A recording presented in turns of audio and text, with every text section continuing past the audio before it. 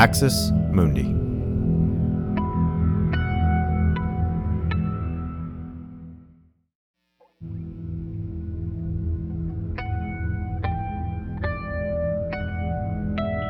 Axis Mundi.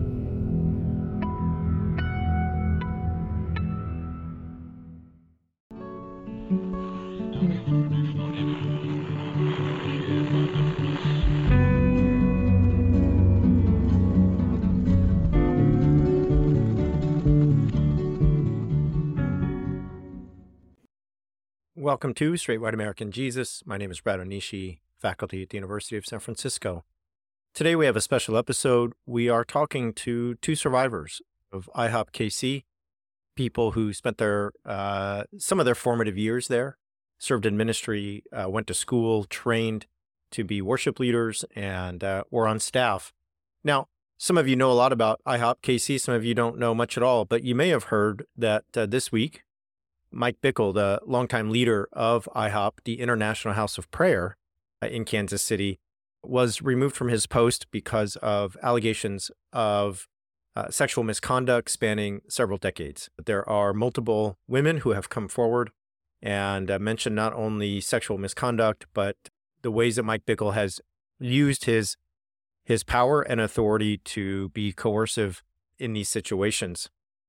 I wanted just to provide some context for IHOP. I know that some of you know what IHOP is, and some of you may not. Let me just provide a little bit of background. I want to thank my colleague Matt Taylor, who's a friend of the show, who provided me with some of this info, but this comes from a long history of IHOP being in the ether and being a kind of major player in Midwestern charismatic Christianity.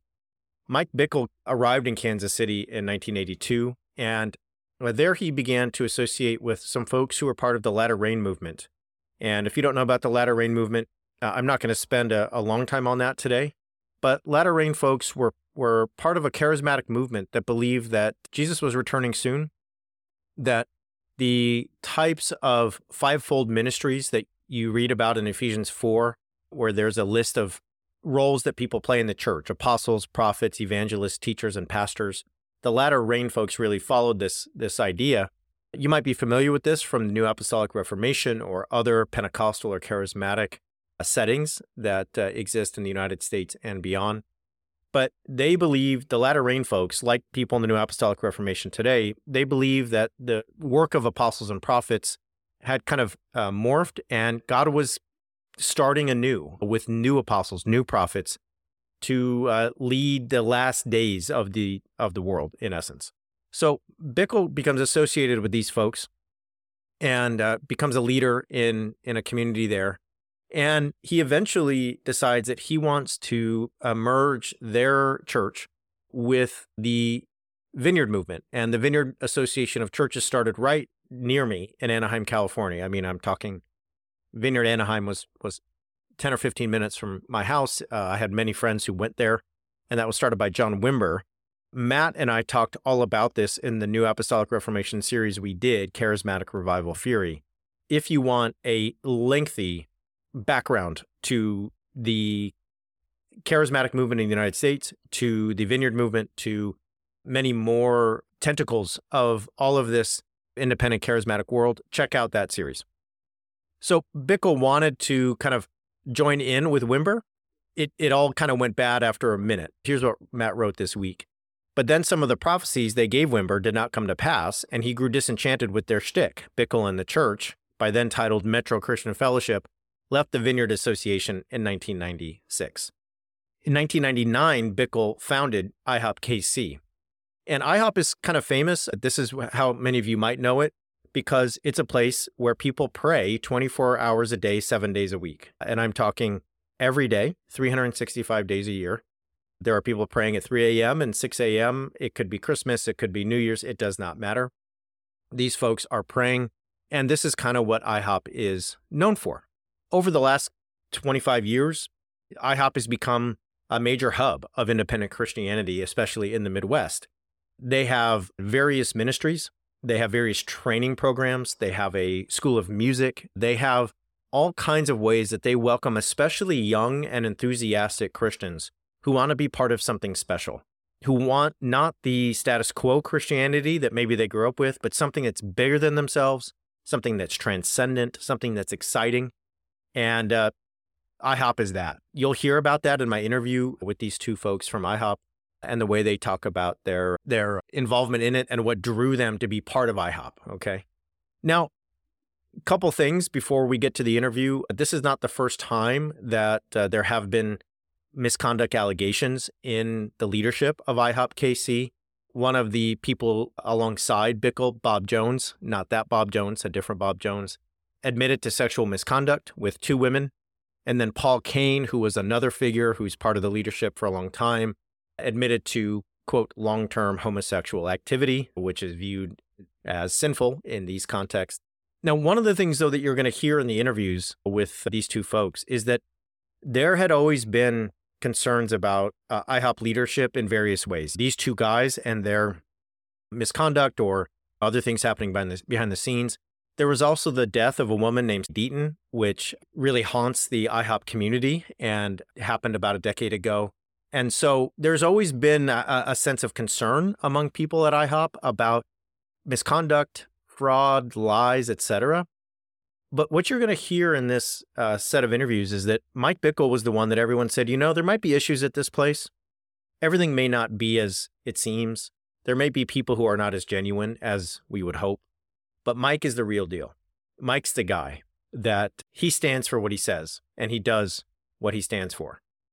And so that's why, among many other reasons, these allegations are so dismantling for anyone involved in the community. I know that for many of us on the outside, this can seem like old hat. Hey, here we go, another powerful evangelical leader accused of sexual assault. Who's surprised anymore? And I hear that, and I had some of that same reaction.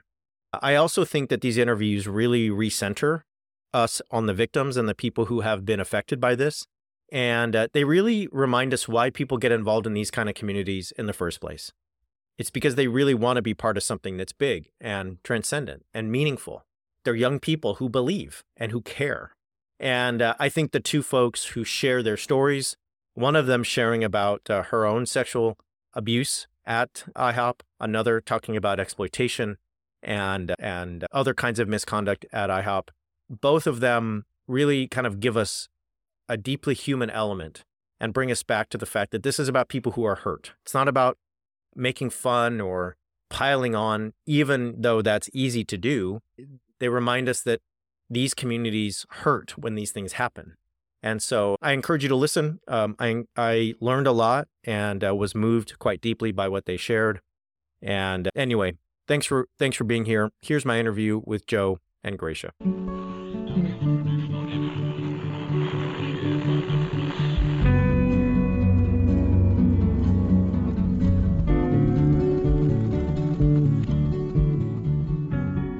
All right, welcome. As I said, I am joined now by two survivors of IHOP-KC, people who were there for various reasons, various means of training, of preparation for ministry, of a life that would be ostensibly spent in service of God, and unfortunately found something else, a set of experiences and a leadership structure and other things that were just not what they expected. So I'm going to let them introduce themselves and let them kind of lead our conversation today. So I have two folks with us, and the first one is? I'm Joe. I was a part of IHOP for roughly 6 years. I was a student for a long time, also a member of the community. I was involved in many ways. My name is Gracia. I was at IHOP from 2013 until 2018. I came as an intern. I did the International House of Prayer University, and then I eventually joined different worship teams and became a member of staff, where I worked in the media department for a few years.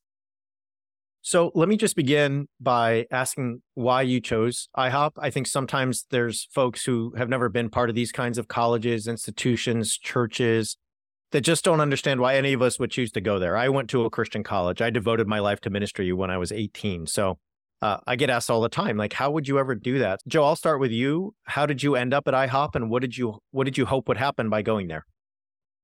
Well, I also went to a Christian college. I also had done ministry for many years, children's ministry, church ministry, lots of things. It was kind of part of the rhythm of life in that to go to conferences regularly. So I went to a One Thing conference with a group of friends my second or third year in college. And so then when I graduated, I was sort of in this in-between phase. Am I going to go to grad school? Am I going to take a year off? What am I going to do? And I had been to the One Thing conference. I was really impressed. And I knew they had a school and that they offered classes.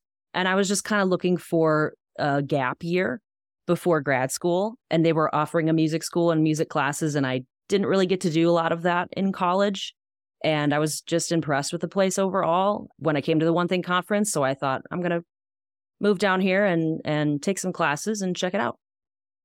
So you were looking for a gap year and you ended up staying how many years? And what did you do? What were the roles you served in or you trained under? Yeah, it was going to be a gap year and it turned into enrolling in the music school immediately, completing the 4-year music school program that they had at the time. I came in 2008. I graduated in 2012 and I actually began working full time after that, but I was wanting to be involved part time. I discovered pretty quickly that wasn't possible. So in trying to be part time and also work is kind of how I ended up phasing out. But I did sing on a worship team briefly. I also just volunteered and was around wherever I could. I would sing at Hope City, which is another prayer room that they operate and run. So I sort of floated around, if you will, for 2 years after and eventually kind of made my way out. So it was a place that you planned to stay a year. You ended up staying many more than that. And it really drew you into its ethos and its community. We'll come back to that. Gracia, how about you? Well, I listened to their music and their sermons for years before coming. I grew up around the IHOP culture. I had many friends and different groups in the church I grew up with that would go down every year for conferences. And eventually I went down for a conference and I got really sucked into the message that there was this elite group of Christians that prayed night and day. And it was really alluring to think that I could do something that important, that I could summon the second coming of Christ. And coming from a background where I didn't feel like I had much importance, much significance, I didn't really felt like people saw me at all. It was really appealing to be a part of something bigger than myself. And so I came down for an internship called Fire in the Night, where you stay up the entire night and do the midnight to 6 a.m. shift in the prayer room and then do service hours in the day. You go to classes, etc.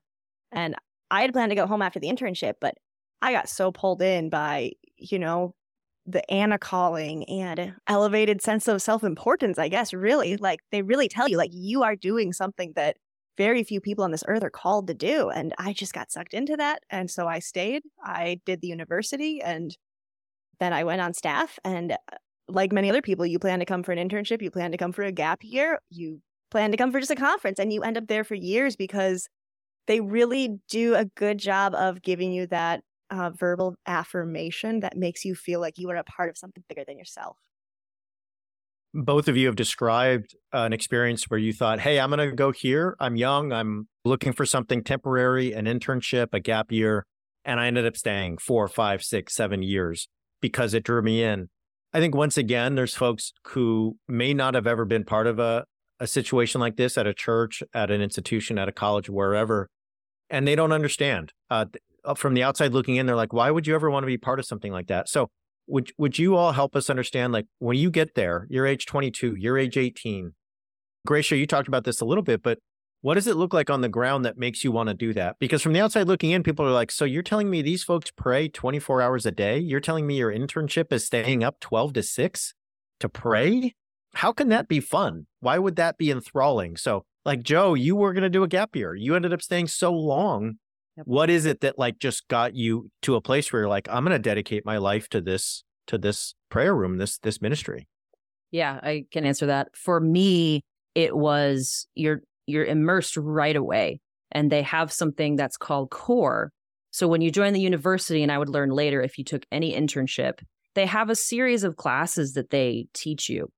And I remember calling family. So you're in class like any other Bible school, and then you go to the prayer room and it's music and worship, and then you go to your job or do whatever else you have to do. I remember calling a family member and saying, because I was saying it's sort of part of the rhythm of life of like being in youth group as you go to these conferences or whatever. You go to the conference and you get a spiritual high, right? I remember saying it's like having that spiritual high all day, every day. And that is what it was like maybe my first 3 months. It's just very good preaching, very emotional preaching. They have a lot of messages in those first 3 months or during that core period. Like Gracia mentioned, the Anna calling. Like, this is a calling. There's this character in the Bible named Anna who prayed night and day, and right? And so you're attracted on the front end because you show up with that question. Are they really praying 24 hours a day, 7 days a week? And then you show up and they are.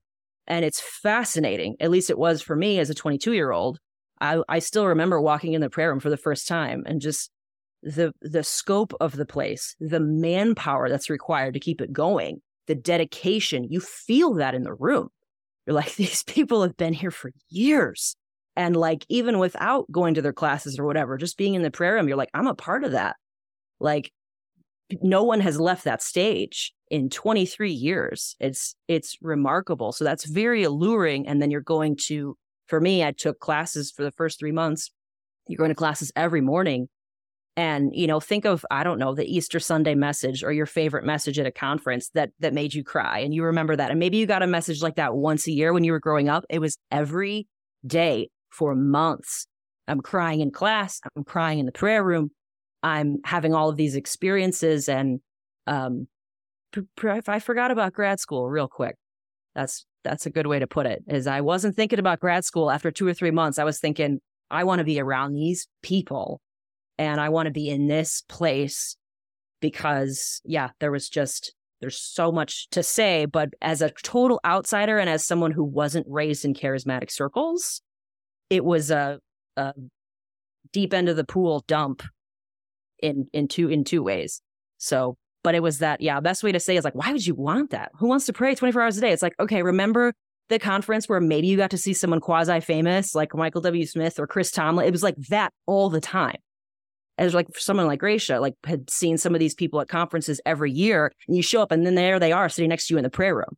So you kind of have that starstruck too. And when I arrived, a lot of the musicians had just released albums.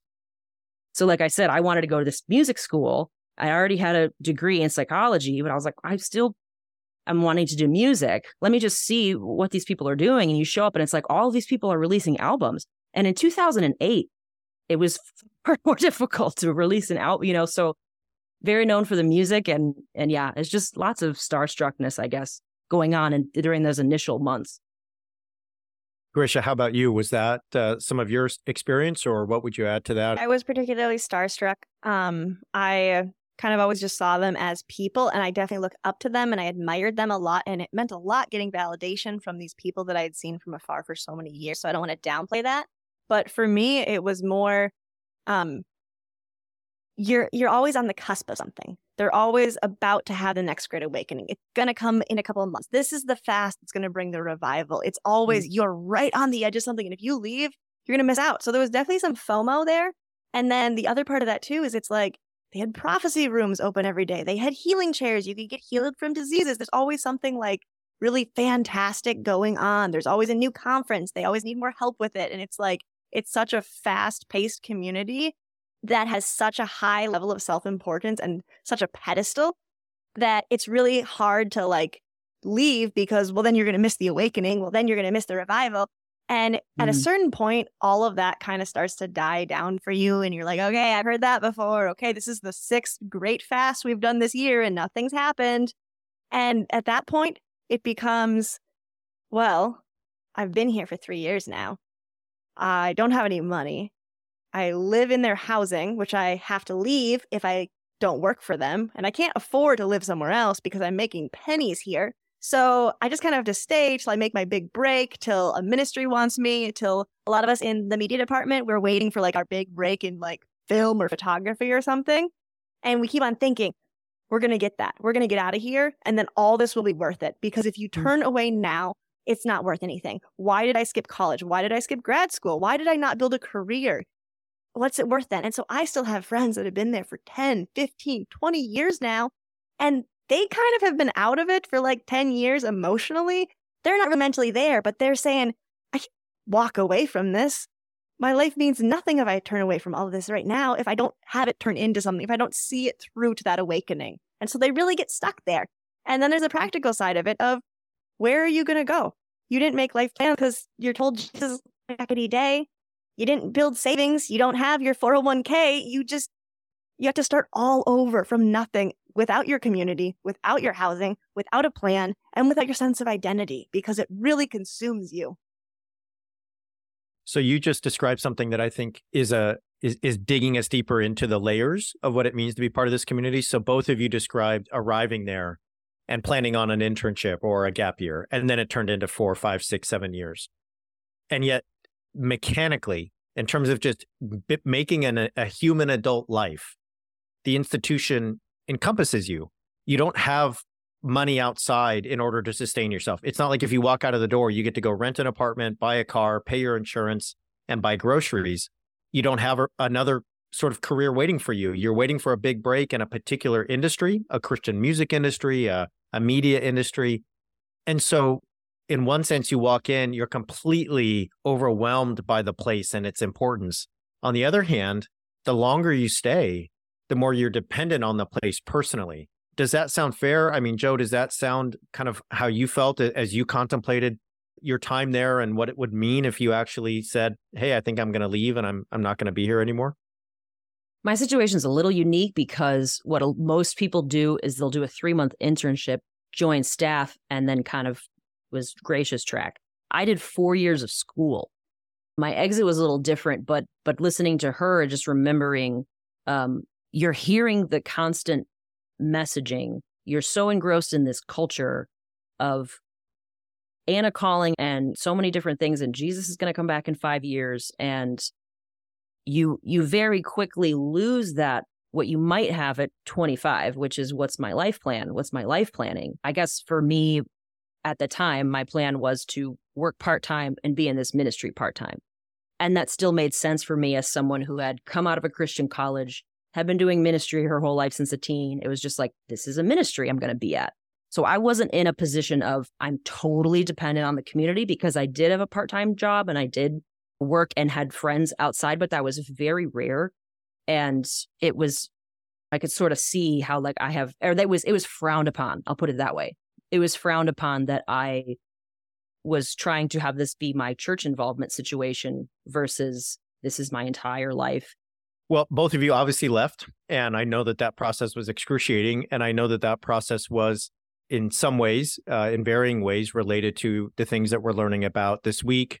Allegations regarding Mike Bickle, of course, but I think also perhaps an environment that former leaders at IHOP have hinted at that there are other allegations, that there are other things happening behind the scenes. So without speculating about any of that, I'd rather just say to both of you, what were your experiences? What were the experiences you had there of abuse, of toxicity, of any other harm that was done to you?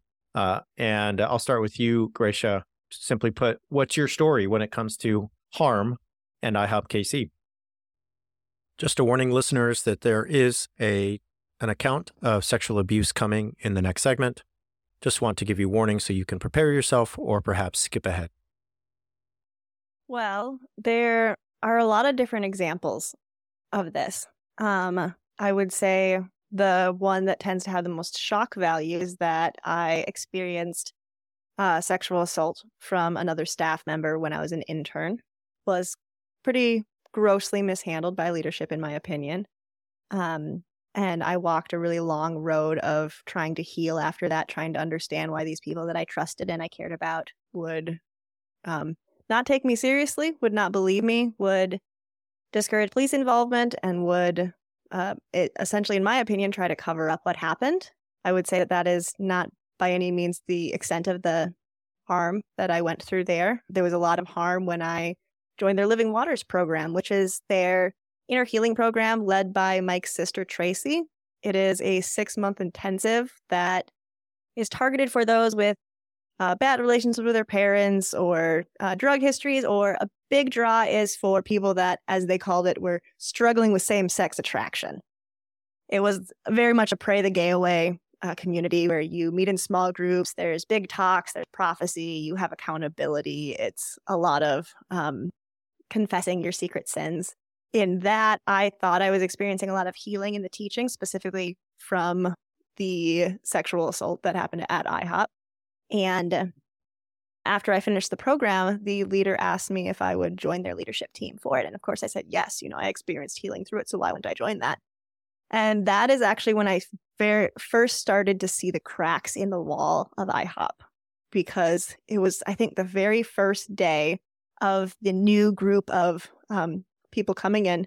We're having our briefing meeting beforehand, and I was concerned when they were going to do the altar call if I wasn't going to have a prophetic word for someone, because people would come up and they would be on their knees and they'd be crying, and our job was to go around and prophesy.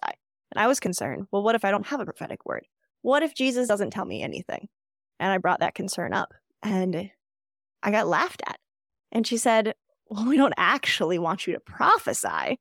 We just want you to say like one of these phrases. And they had a whole list of trigger phrases depending on the topic of like, they're talking about the father wound, and it's like, you didn't deserve that, and he never loved you the way you're supposed to be loved, and it isn't your fault, and all these phrases that are going to strike tears but be generally applicable to everyone. It's kind of like the horoscope of prophecy, very vague and general. And that's what they wanted us to say. They didn't want us to actually prophesy. And I was like, wow, that's all fake. If this is fake, what else is fake? And then my healing that I thought I experienced, I realized was just this mass-produced word that was being given to everyone else laying there. And I thought, when I was on my knees crying, that Jesus saw me and had this word for me, specifically me. And it turns out it was just manipulation. And at that point, I was like, well, you know what? I don't know what else is fake here. And my eyes were starting to get open to that. And so when I was in the media department, I started to have a lot of grievances towards IHOP, towards how I was treated in that department, towards thinking of my experience in Living Waters, towards feeling like IHOP U was an inadequate university, was a waste of money, was very dishonest about what you're going to experience for your education and what you're going to get for that money. And it kind of all just came together. And I had a lot of coworkers feeling like we were underpaid, we were working way more hours than we were supposed to we were doing the jobs of two people at once. There was supposed to be a cam up, there was supposed to be a director working together. There's two different jobs next to each other, two different control panels you're running. And my entire time in the department, I was having to do both jobs every shift. So I'm not only working double the shifts, I'm doing literally two people's jobs at once and being criticized left and right for not doing good enough of a job.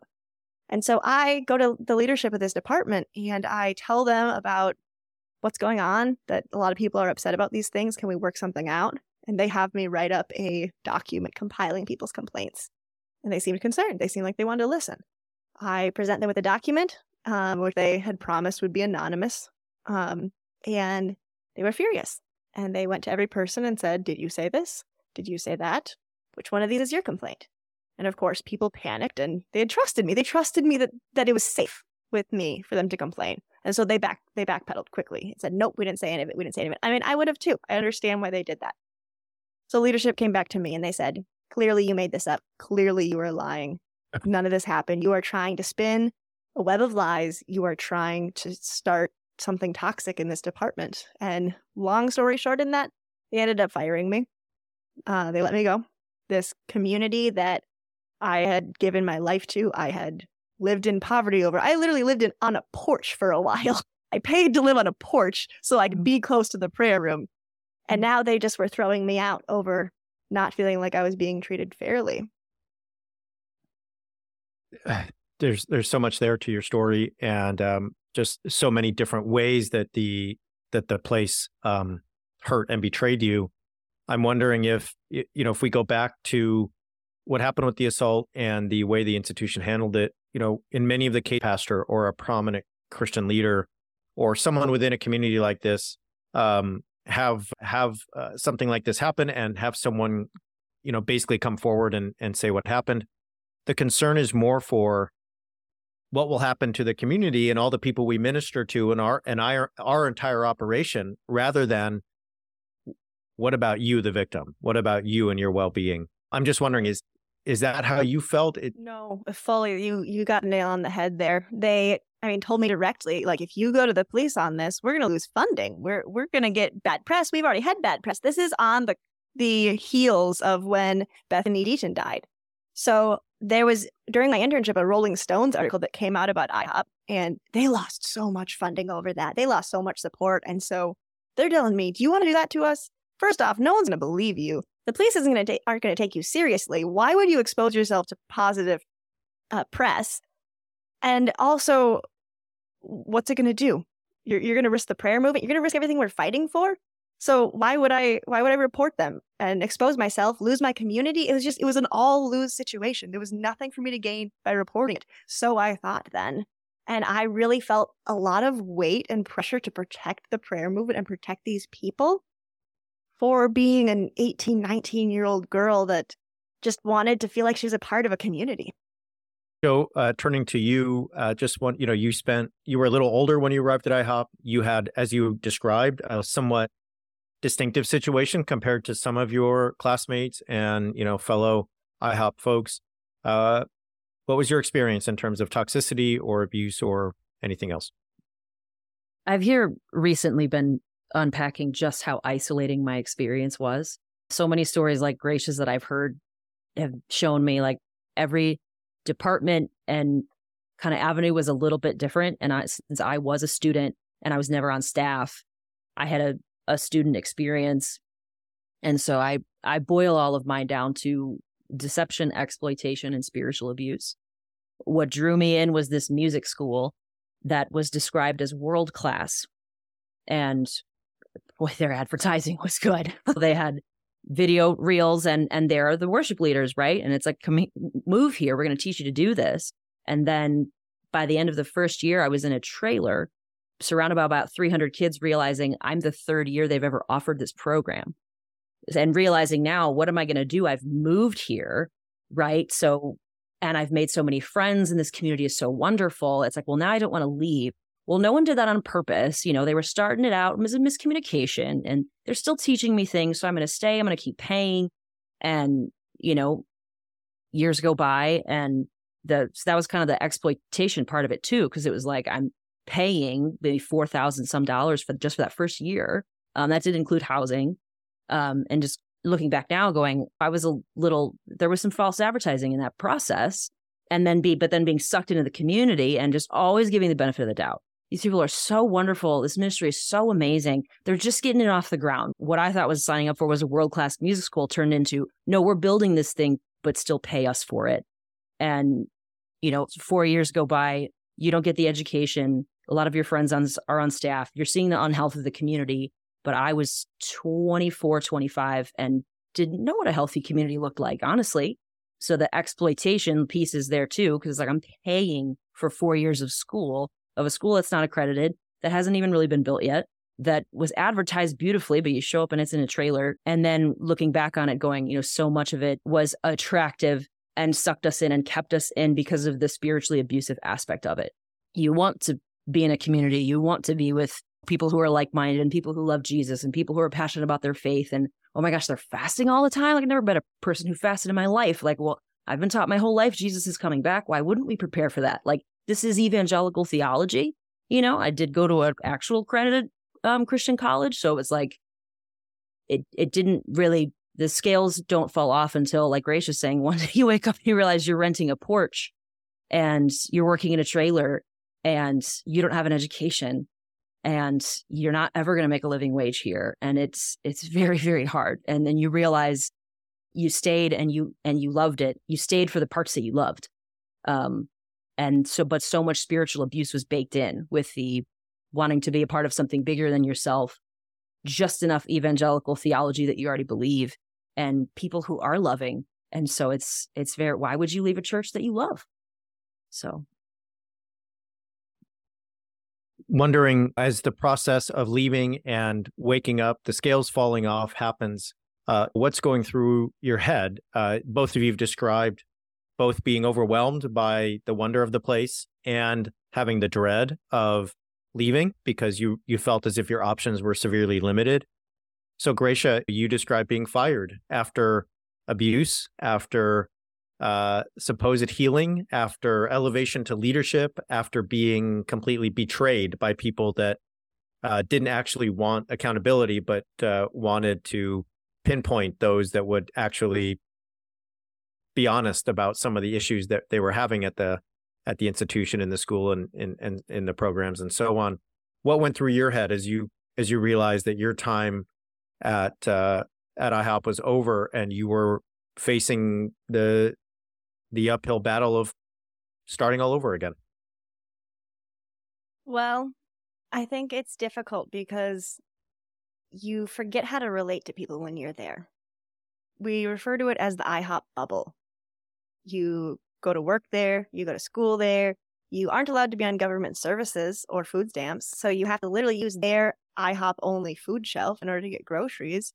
Your entire life is so consumed by this place. You use their language. You're talking about things that the rest of the world doesn't talk about, of like praying things like Song of Solomon's of kiss me with the kisses of your mouth, oh God. Nobody says that in the real world. And you have all this language and you don't know how to relate to people outside of it. You're not in media. You're not like watching movies or playing video games really, unless you're a bad IHOPper. And so you don't know how to talk to people. You don't know how to talk about current events or sports or anything like that. And so you leave, you don't know how to relate to people around you. You don't have a plan for the future since, Jesus was going to come back. And you realize that your entire identity was based upon, like I said before, being this super Christian. And you really had to start at ground zero. And it's almost like you have to crumble the entire foundation of who you were before in order to rebuild who you are after. Because the two cannot coexist. Because everything you form in your life after was wrong before. They didn't say you couldn't have hobbies, but you really couldn't even have hobbies because there was such a push to how much more can you give? How much more can you love? How much longer could you be in the prayer room? Yeah, you're only required to spend 24 hours in the prayer room a week, but that's doing the bare minimum. If you want to do the bare minimum, why are you here? Because we're radical Christians. We're doing as much as we can do. You would get criticized and looked at funny if you only were doing your bare minimum. And so after so long of being pushed to like, how much more can you do?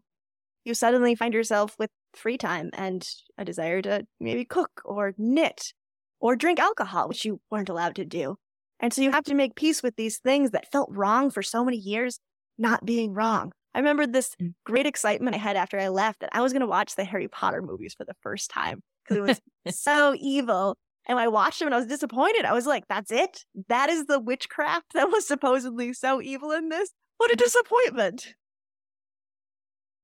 The knitting and the cooking, those details. I remember when just really quick, when I left my institution, somebody offered me a cigarette and I thought, yes, let's smoke a cigarette, like all those bad kids. And I totally put the wrong end of the cigarette in my mouth and tried to smoke it. And anyway, your knitting and cooking example just brought all of that home for me. Jolynn, how about you? What was it like when you left? What were some of the feelings, some of the internal, external kind of dynamics for you? My exit was so slow because I wasn't fired. So the only thing I really held them to was, I heard about it at a conference and I went to a breakout session and it was Mike talking about the school. And most of our kids work part-time jobs. So 2 years later, when I showed up and they're saying, no, you can't work a part-time job, I just sort of held them to that. Like I moved here, I'm 22, I'm not 18. I have to have a job. So I had a foot out in the real world the whole time, which I think really helped. But just trying to understand like what Gracia was saying about like when she realized, oh, maybe that wasn't a big healing moment. I was like, these people, so many of them are genuine and wonderful, but there's also a lot of just not keeping your word, right? Like it's one thing, just a 22-year-old moving across the country and not having what I was told was going to be here. And like, I had signed a year lease at that point. So I was a little bit stuck. And so year after year, more things like that happen. It's a world-class music school. It's not. We're 24 hours. Actually, we need you here for 80. When, 2 years in or 1 year in, we had the awakening. So we had this kind of revival. Look, like we've been praying for this. Here it is. And so that, kind of keeps you there longer. And I remember the one of the many scale moments for me was, Mike used to say at the One Thing conferences, the Lord always pays this bill. We do this offering and the Lord always pays this bill. And, 2-3 years in, I'm friends with staff and they're talking about how much IHOP is struggling. And then I'm like, why? And they're saying it's because One Thing is such a financial burden. I said, but Mike says that they always pay the bill every time they're done. And they're like, oh no, one thing is just costing us so much money. And I was like, what else is he lying about? Like that wasn't okay. If that's not true, like what else is he lying about here? And so, it's hard to say when I finally let go. Because I was around and singing on teams and still working.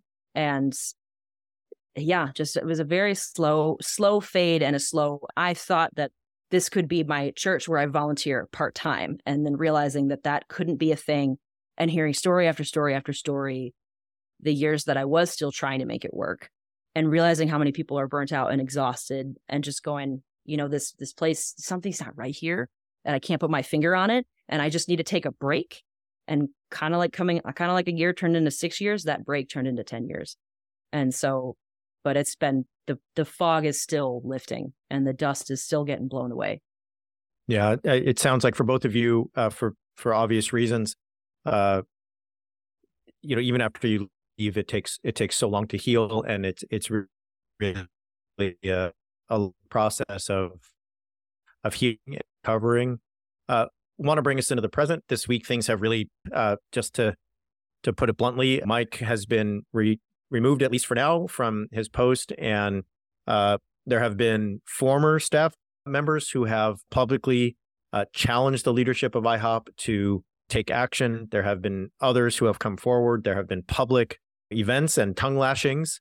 Both of you, at least for now, have been, in Kansas City as this has been happening. What's it been like? Have there been other survivors that you've gathered with? Have there been people that you all have been able to gather in community? What's happening on the ground in terms of what does it feel like that this is actually happening? Because I know that the two of you are only two of many more who have experienced similar things, from bad to worst. And I'm sure that on the ground, there's a certain vibe. There's a certain sense of anticipation, of relief, of more to come. So Gracia, what has it been like for you to be back there and to kind of be part of everything that's happening as it unfolds this week? Yeah, it's been crazy, honestly. I believe I told you a little bit when I talked to you the other night that when I left IHOP, I started a support group for other people that had negative experiences there. And so there's about 200 people in that group, and stories have come into my inbox over the years. So many stories. I mean, hundreds of stories have come into my inbox about things IHOP has done. And none of those things ever involved Mike. Even the people that have the harshest opinions of him, or of IHOP, still spoke positively of him, or at the very least neutrally of him. So this whole thing coming out was just such a huge shock that I was like, I have to fly down. I have to be down here. So I came down from Minneapolis on Sunday morning for a few different reasons. One of which was I wanted to support the other survivors, the others that were still in Kansas City, that we wouldn't all have to be alone in our own houses finding this out. I wanted to be with other people so we could rejoice, so we could cry, so we could be confused, so we could celebrate all of those emotions, to not have to go through it alone in our own communities where we have to explain, 50 minutes of backstory just for people to understand what's going on and still not get the gravity of it. And that has been so healing. There's been so many hugs with just tears of, I never thought this was going to happen. I have spent the last 6 years of my life fighting for this to be exposed, not specifically with Mike, but as a whole. And it's finally happening. People are finally listening. People are finally talking about it. More stories are coming out. And it has just been one of the most, honestly, incredible experiences of my life, getting to actually be here for it, be here for the unfolding, going to the church building for these meetings. I believe I mentioned the other day to you that on Sunday morning when I got in town, I buzzed right for the church building where they're having their morning meeting, and I confronted some of the leaders about some of the things that they've been doing. And that was very scary, but very freeing. It was a healing experience to finally get to tell them, not only did you do me wrong, but I actually forgive you for that. I let go of that, not because some man in a book from 2,000 years ago tells me to, but because I've come so far from then. I've recovered so much since then. I don't deserve to carry this anymore, so I'm done with that. And I left that load right there with them. And they did not like it at all, but I feel 1,000 pounds lighter from that. And so I'm just so glad it came down. I'm so glad that I've been able to be here for this. Things are continuing to unfold really fast before our eyes, and I think they're going to continue to unfold for quite some time. I don't think that we've heard the end of the list of victims. I don't think we've heard the end of people's complaints against IHOP. How's it been for you, Jolyn? Oh my gosh, all of it. I'll say out the gate, I'm looking forward to what Gracia just described, because I have been trying to reach out to people and trying to reconnect, but it's always, is this person still in love with IHOP, or was this person really wounded and wronged like I was, and just thinking now, feeling so much safer to reach out to people and be like, okay, let's really be honest about what our time was like there. And I didn't really have that opportunity until I joined Gracia's group and met other people and was like, oh my gosh, like I'm looking forward to that. Like, oh my God, how have you been for the last 10 years? What have you been up to? I'm really looking forward to that. And at the same time, mostly sorrow. What I sort of left out of my exit was, you're so isolated when you're there. And as you're leaving, you're just going like, oh, well, I couldn't raise support, or I didn't get the position. It just didn't work out for me. But I had good times, and this place is just still so wonderful. And Mike is just still so wonderful. And I wasn't raised in his preaching, but a lot of people were like, and I loved his preaching and I loved his classes. So I feel like almost everyone I've talked to who's left is like, Mike's legit. That's what people will always say. Mike's legit. And now it's, I at least will speak for myself, has just been overwhelmed by sorrow, because it's like, we don't know, but it feels like we don't even have that anymore. And I'm surprised at the people who are reaching out to me going, I didn't realize how this would affect me because I always defended Mike. That's what everyone's saying right now. For all of the stuff, for all the disorganization, for all of the intentional or unintentional harm, everybody was like, Mike's legit. And now people are just, the rug's been pulled out from all of us and no one knows up from down. And it's very hard. And as much pain and suffering as I went through there, I never saw this coming. And it's even still, walking away going, it's unhealthy and things need to change. It's even still going, I never would have wished this or expected this. And I'm heartbroken and I'm sorrowful and I'm relieved that things are coming out, and I can't wait to reconnect with people. And I'm also, breaking down, and it's really, really just confusing and dysregulating and all the things. Joe, I think you hit the nail on the head when you said that Mike was really the last good thing about the place, the last thing that people still believed in. There was so many of us who we condemned aspects of IHOP, but we said they mean well. Well, they're not trying to hurt people. They just have bad communication. And that was always the defense. And that was the defense that a lot of people at IHOP too, where they maybe even validate our experiences or say they're sorry we were hurt, but Mike means well. And now that that's gone, it is this vicious grieving process for people inside, for people outside, for people that were hurt there, for people that had positive experiences there. Everyone is finally kind of united over the same thing in a weird way, where we've always been on conflicting sides. Is IHOP good? Is IHOP bad? Well, at this point, all of us finally have something in common. We're all really sad that these things have come out. Well, I'm happy they came out. I'm sad that these things existed in the first place. The two of you have just expressed the whole, I think, range of emotions in these instances. The sense of relief, the sense of community, the sense of bonding, the sense of sorrow, the good times that are taken from you, the last good feelings that might exist being pulled away, ripped away, really. And I just think the complexity of your experiences and what is happening around IHOP and the people who've survived it, you've really given voice to today. And so I'm so thankful for that. And I know many people listening will be really thankful for that. Before we go, is there anything we should know? Y'all are there. A lot of us are following. We're reading the bits of news we can get. We're looking at the social media accounts that we trust and people that we think have a good view of things. But anything on the ground happening in terms of just new information, new events, new whatever, before we jump, is there anything you want to report to us, as folks who are near the epicenter of all that's going on? I understand that people really want to stay up to date with what's going on. And frankly, I would too if I wasn't here, and there's validity to that. But at the same time, I struggle to say too much of what is going on and what I do know, because there's so much that's speculation. There's so much that's still unfolding. And it's so easy to accidentally hurt people through that speculation that I'm just really cautious to proceed with that. In time, things will come out. In time, there'll be clarity of the why and the who and all of that. And for now, I'm just more concerned that accidentally rushing this process is going to hurt more people in that I'm trying to be really cautious with what I say. And also remember that these leaders that have mishandled this, as much as I want explanations, they don't owe me anything.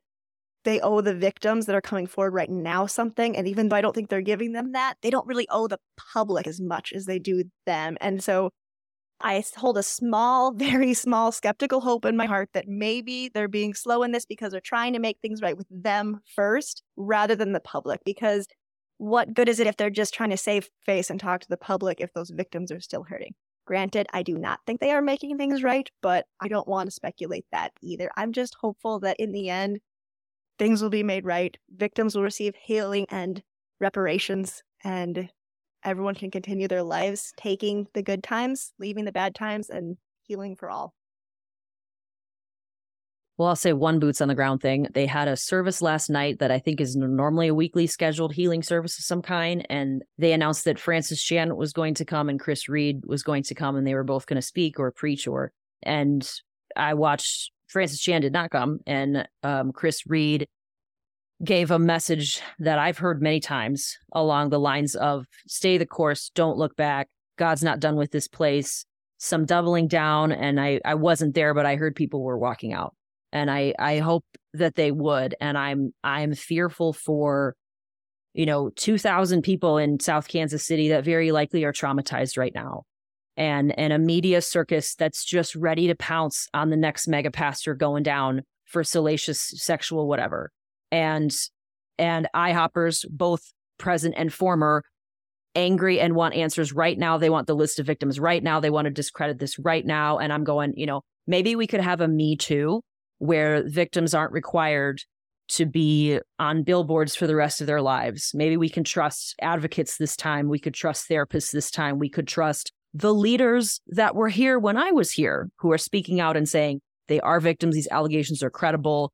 As angry as I have been for years at my experiences at IHOP, I don't need a list of names. I don't need lots of details.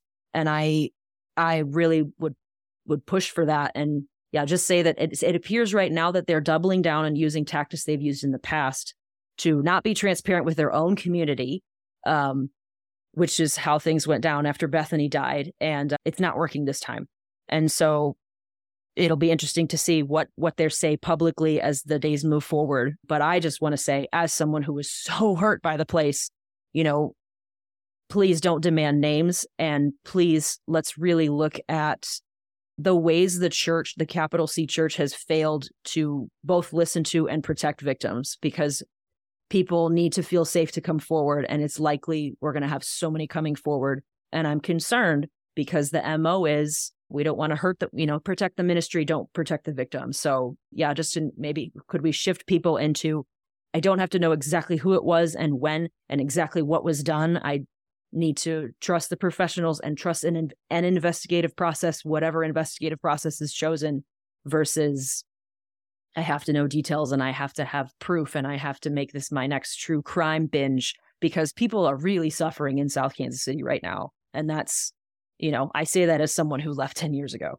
So, and if I can just add on to that too, a lot of the people in the IHOP-KC community are hurting just as bad as the people that left the community. I think right now is a time to build bridges between current IHOPers and former IHOPers. As I said a few minutes ago, where we previously were not enemies, but kind of enemies in a lot of ways. We disagreed about a lot of things. Right now, we have something that could bring us together in our commonality and hopefully build a future that is healthier. I know that they're not going to stop the prayer room. They're not going to stop the prayer movement. IHOP is going to do everything it can to not shut down. And I believe a lot of the leadership that's in place now is going to do everything they can to cover this up. In the meeting Joe was talking about yesterday, they used the example of Lot's wife. Don't look back or you'll turn to a pillar of salt. It's what they said. You can even listen to it. They still have it as of right now up on their website. What's before you is greater than what's behind. Yes, they are definitely trying to push this on the rug again. But I think we could at least take this time and connect with the people in the community that are really just innocent bystanders that believed in a guy and they're wrong. I mean, I was on that side of the fence at one point in time too, and I have a lot of empathy for them. There's a lot of people that were really close to Mike for a lot of years that they didn't know anything that was going on. I would be texting people updates and finding out that these people close to Mike were finding out from me. And I mean, I live in another state and I knew more than they did. I knew what was going on Thursday morning at 6 a.m. and most people in the IHOP community didn't even know until Friday, sometime in the afternoon. It was just really sad to see that failure of communication. And I don't know that people on the outside really know how bad the community is hurting too. And what they do with that, I don't know what they're going to do with that. But I think it's a good chance for us to bond together.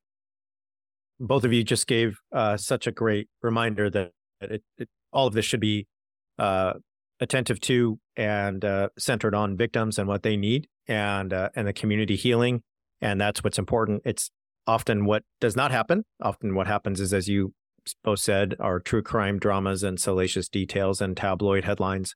So appreciate both of you and just those wonderful reminders about what's at stake here. And that's people and people's lives. So want to thank both of you for the vulnerability, for the willingness to go back in time and share things that are difficult and painful, and to talk about something that is both immensely important to you and something that you spent years recovering from, which is not easy. So thank you for being here. Thanks for sharing your story. And I know it means a lot to people listening all over the place. Thanks so much for having us. Thank you for taking the time to listen to our stories and for helping us get this out there. Yeah, thanks, Brad.